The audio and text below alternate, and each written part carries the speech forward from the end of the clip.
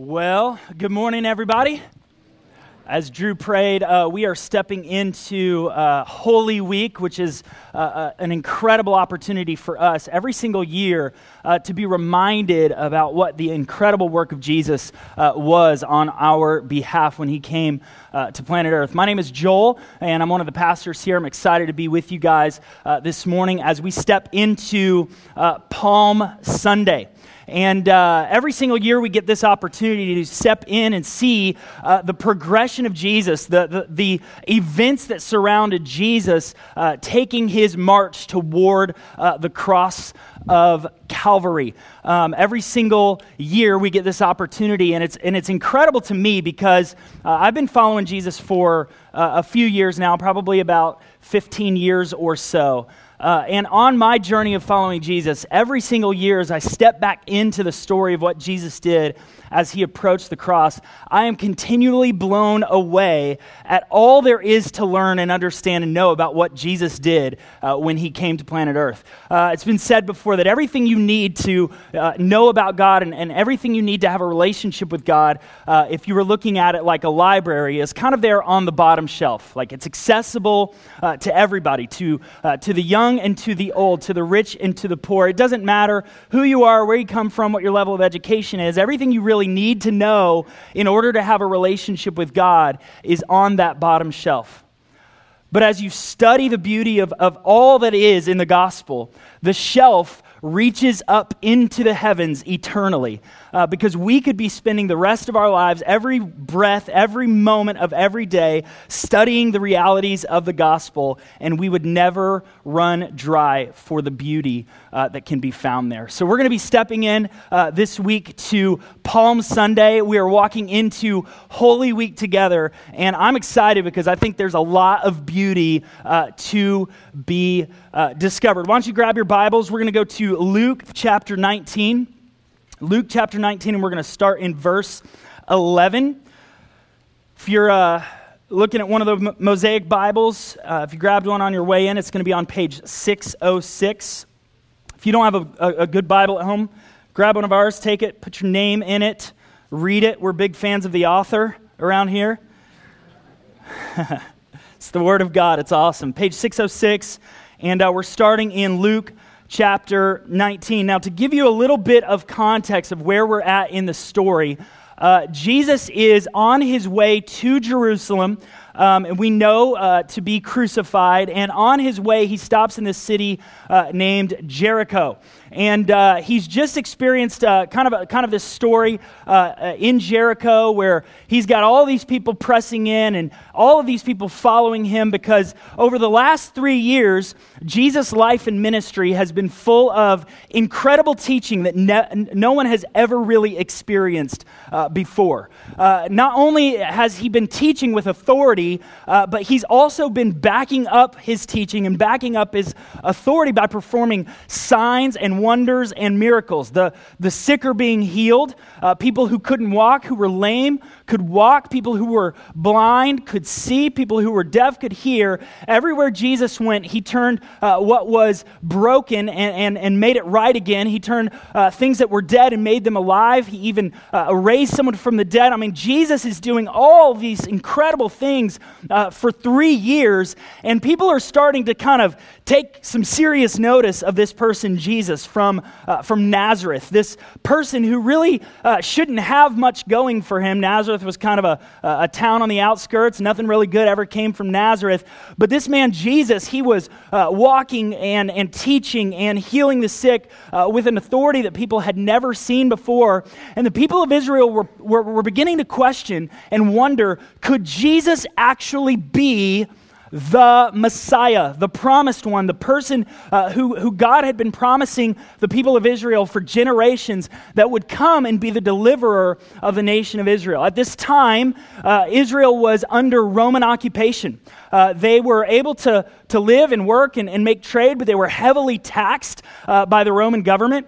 There were leaders that were placed over the people that were, some of them were Gentile leaders, and there were also some Jewish people that were in cahoots with the Roman government that were heavily taxing the Jews. And there was this one tax collector, and he wasn't just any tax collector, but his name was Zacchaeus. You guys ever heard of Zacchaeus? If you've been around church, you may have heard his story. We know that Zacchaeus was a wee little man, and a wee little man was he. He climbed up into a sycamore tree to see what he could see. You right? Okay. So my voice isn't quite like the angel voice of Drew or anything like that, but you guys get the idea. If you've been around church for a while, you remember the story of Zacchaeus and that he was kind of pressing in and trying to see Jesus as he was coming into Jericho, but because he was short, he couldn't see him. But the reality is that not only was he short, but he was an outcast. He was a traitor. He was a Jew who was in cahoots with the Roman government and heavily taxing the people, and he was pushed to the side because the people of Israel were ready to break free from Roman occupation and Roman oppression. And so as Jesus enters the city of Jericho, there's a lot of buzz around his entry. And Jesus says some pretty incredible things. I want you guys to take a look at Luke chapter 19. Now, Jesus has just gone into Jericho. He's actually just spent some time with Zacchaeus, the outcast. He's actually set Zacchaeus free. Zacchaeus decides to, because of his encounter with Jesus, to sell everything and to pay back everybody that he has wronged, which is a lot of people, and his life is transformed. And so the city of Jericho is, man, they are excited that their minds are blown at all that Jesus has been doing and saying, and they're wondering, could he potentially be the Messiah? And this is what Luke records. In verse 11, he says, as they heard these things, he proceeded, Jesus, to tell a parable because he was near to Jerusalem. He's on his way to Jerusalem. He's getting close. And because the people, supposed that the kingdom of God was to appear immediately.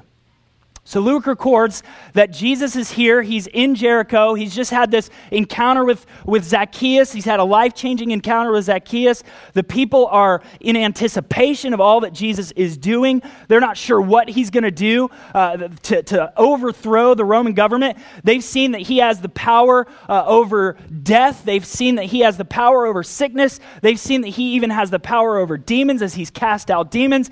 And they think to themselves, man, if Jesus shows up to Jerusalem, he is going to come in power, and he is going to smite the Roman Empire, smite the Roman government, and he's going to give back the power to the nation of Israel, and we're going to rule and reign alongside Jesus, who could be the Messiah, and we are about to see the kingdom of God at hand, demonstrated in power, because Jesus is here, and he could be the Messiah. So Jesus tells that story because he senses and he knows that they are supposing that the kingdom of God is at hand and Jesus is about to rule and reign. Why don't you turn over? We're going to go to Matthew chapter 20. Matthew chapter 20, as we come out of the city of Jericho, we're going to head into the city of Jerusalem along with Jesus and his disciples. Matthew chapter 20, and we're going to start in verse 29. So Jesus is getting ready to leave Jericho, heading toward Jerusalem, and he has this encounter with some blind men. It's pretty amazing. It says in verse 29, as they went out of Jericho, a great crowd followed him. He is being followed because they are anticipating some pretty amazing stuff is going to happen when he heads into Jerusalem. Verse 30, it says, and behold, there were two blind men sitting by the roadside. And when they heard that Jesus was passing by, they cried out, Lord, have mercy on us, Son of David. And the crowd, they rebuked them, telling them to be silent. But they cried out all the more, "Lord, have mercy on us, Son of David." Now, if we think about this scene, Jesus is proceeding toward Jerusalem. He's got a mob of people following behind him. They're anticipating that Jesus is going to walk into Jerusalem and open up a holy can of whoop up on the Roman government. They're excited. They're anticipating. They can't wait to see what's going to happen. And as he continues, there are these two blind men asking Jesus, the Son of David, to have mercy on them. And the crowd is saying, "You two blind men, shut up. We've got more important things to do than to deal with you and your small problem."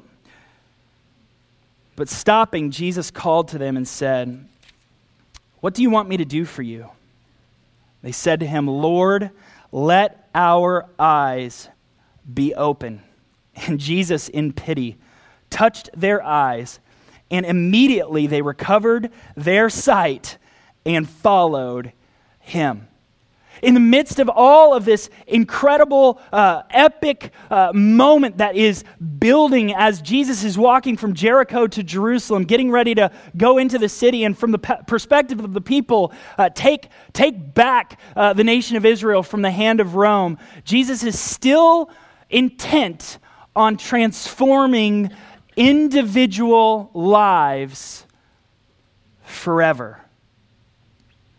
Matthew 21 verse 1 says, "Now when they drew near to Jerusalem, and they came to Bethphage, to the Mount of Olives, then Jesus sent 2 disciples, saying to them, 'Go into the village in front of you, and immediately you will find a donkey tied, and a colt with her. Untie them and bring them to me. If anyone says anything to you, you shall say the Lord needs them, and he will send them at once.'"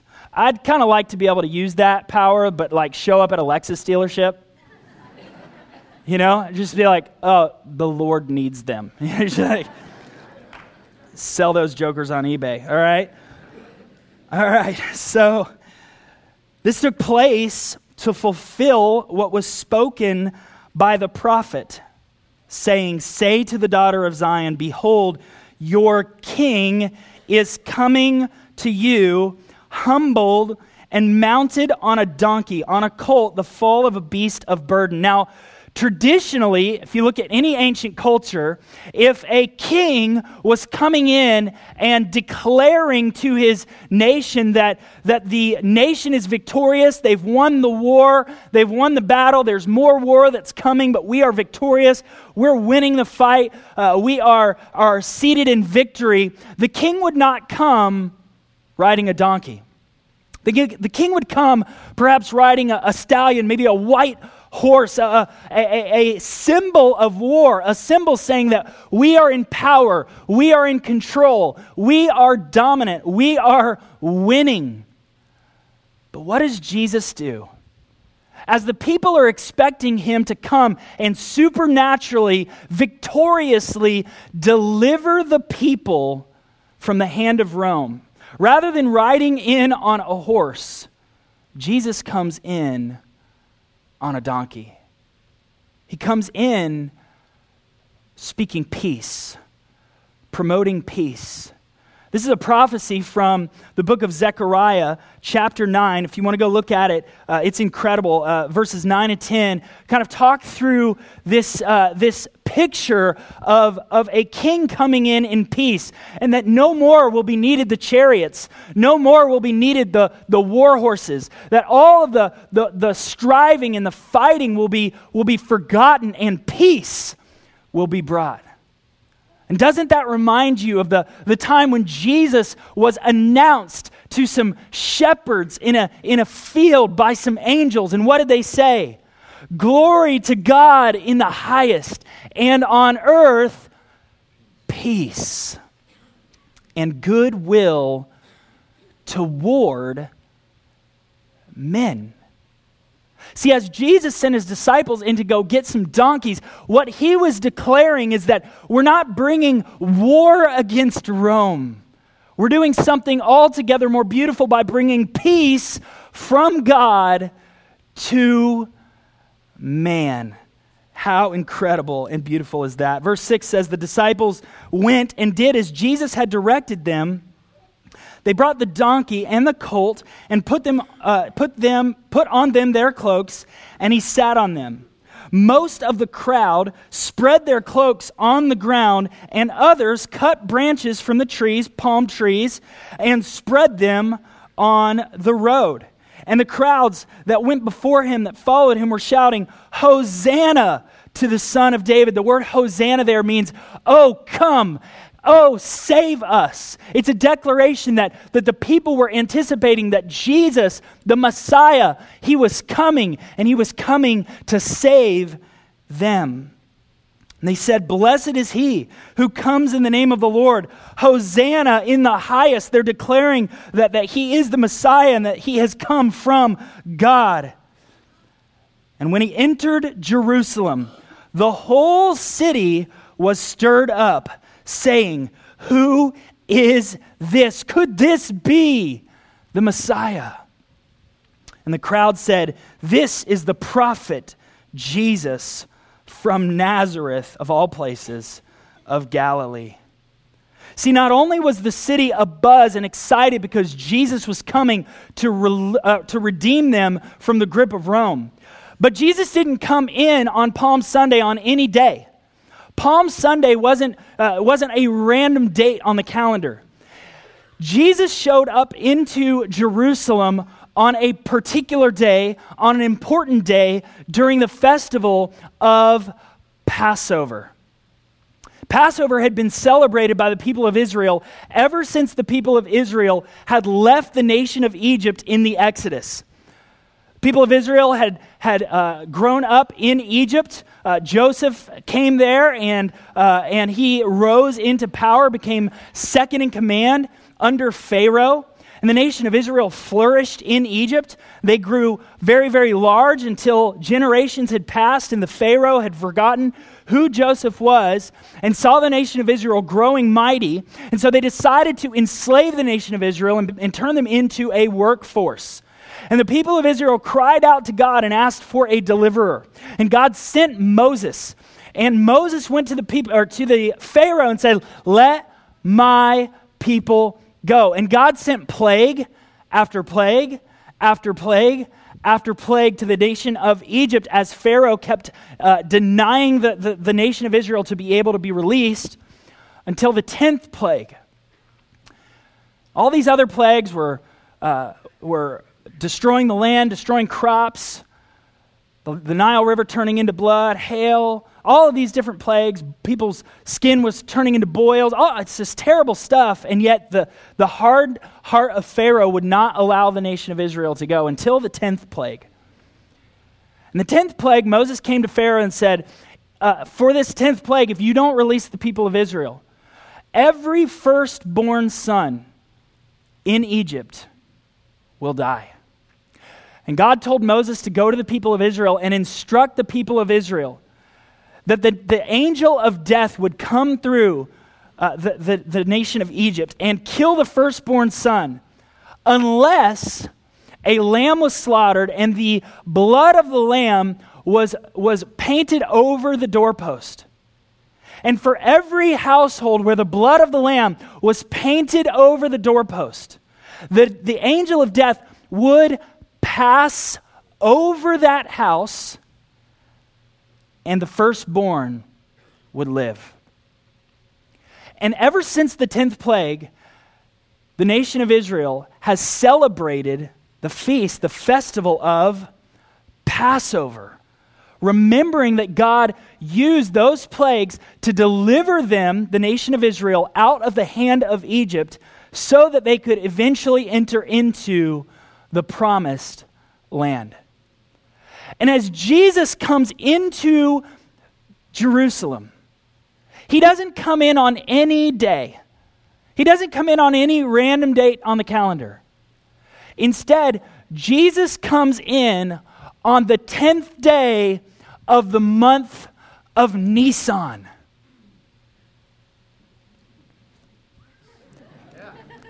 Yeah! Oh, you want to know what the 10th day of the month of Nisan is all about, don't you? Okay, that's a very important detail. So the 10th day of the month of Nisan was known as Lamb Selection Day. As Jesus comes into Jerusalem, what is simultaneously happening is that the festival of Passover is taking place, and all around, on the 10th day of Nisan, the Passover lambs that were going to be sacrificed in the temple were also being brought into the city.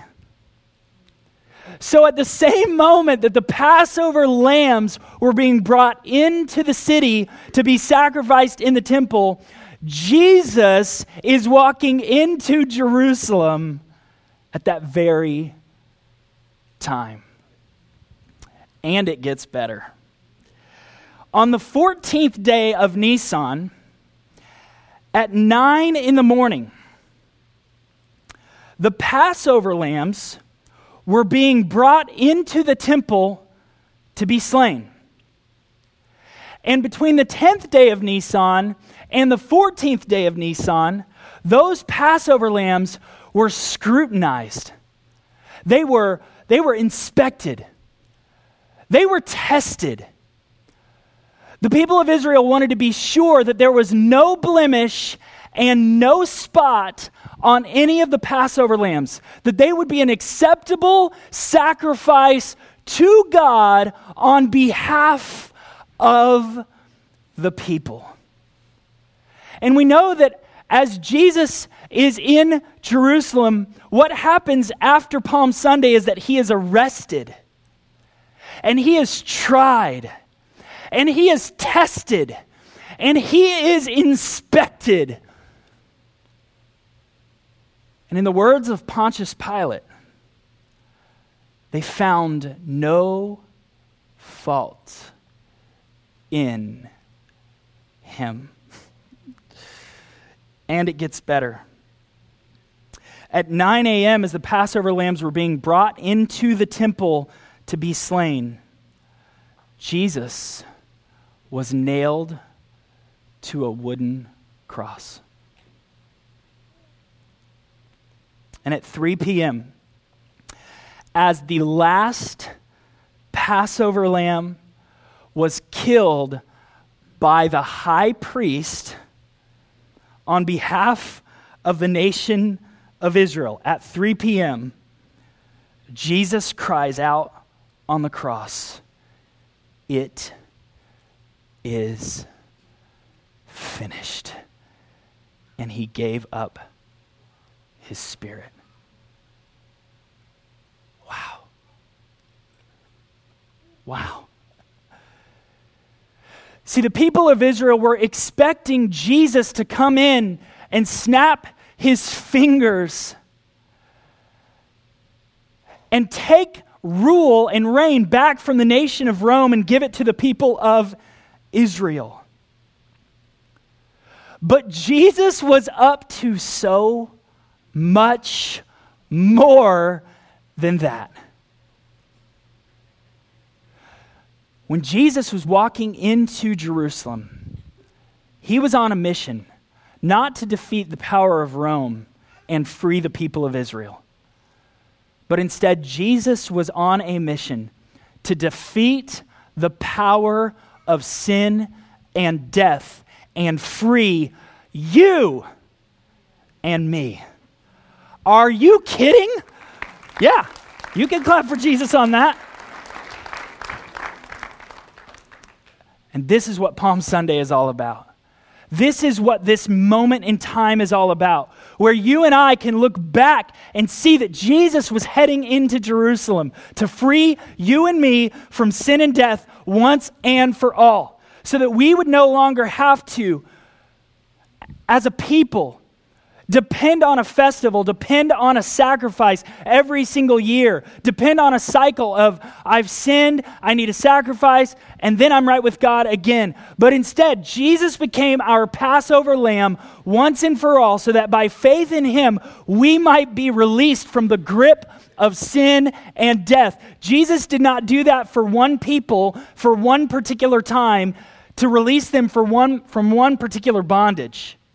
Jesus came and did that for all people, for all time, so that we could be released from the bondage of sin and death for eternity. Oh my gosh, that's why we call this Holy Week. It's amazing. It's amazing. And when John the Baptist sees Jesus, it's this moment where Jesus has just beginning his ministry. John sees Jesus walking by, and he's with his disciples, and he points out Jesus, and he says, "Behold, the Lamb of God who takes away the sin of the world." He says, "This is he of whom I said, after me comes a man who ranks before me because he was before me. I myself did not know him, but for this purpose I came baptizing with water, that he might be revealed to Israel." See, the plan of God all along has been that Jesus would come as the Passover lamb, that he would come to live a life that was without spot, without blemish, where we could find no fault in him, and to die a horrific death on a Roman cross as a sacrificed and slaughtered lamb, so that you and I would not have to be slaughtered as we deserve to be for the sin that we have committed against a righteous and holy and perfect God. And the plan of God was that Jesus would become our sin. The Bible says that he who knew no sin became sin for us on the cross so that we might become the righteousness of God. This has been the plan of God since before he said, "Let there be light." The book of Revelation says that Jesus was the lamb that was slain before the foundation of the world. This has always been God's plan. This has always been the purpose of Jesus. And you and I, human beings, we tend to see life as all about the here and now. The people of Israel just wanted to be released from the nation of Rome. But God is up to something so much bigger and so much more beautiful and so much more eternal. And to this very day, in 2016, Jesus is still stopping on the road to notice a couple of blind men and turning their hearts from dead into life. He is still changing lives today. Here at Mosaic Church, Jesus is still changing our lives. So today, for Palm Sunday, we're going to celebrate the Lamb of God that was slain for us. And we're going to do some baptisms. And it's going to be fun. We're going to celebrate. We're going to celebrate that Jesus is still changing lives 2,000 years after he marched into Jerusalem. God has been unfolding this beautiful plan from eternity past, and we have the privilege of participating in his plan. How incredible is that? Mosaic, let's pray together. God, we're grateful for you. We're thankful that you have had this plan in your heart since before you even said, "Let there be light," before we ever sinned in the Garden of Eden, before we were conceived, before we were born. You have been planning to redeem by the blood of the Lamb. That Jesus, you were the Lamb that was slain before the foundation of the world, and that you came, that you emptied yourself of all of your divine attributes, and you put on human flesh, and you were born into relative obscurity, and you lived life on this planet. But then you came, and you lived, and you ministered for 3 years in a remarkable way, and you taught, and you healed, and you proclaimed freedom to the captive. Jesus, thank you that you are our perfect Passover lamb. That in you there is no blemish, in you there is no spot. And that Jesus, you offered yourself up for us so that by faith in you we might live free for eternity. Thank you, Jesus, that you were the lamb that was selected.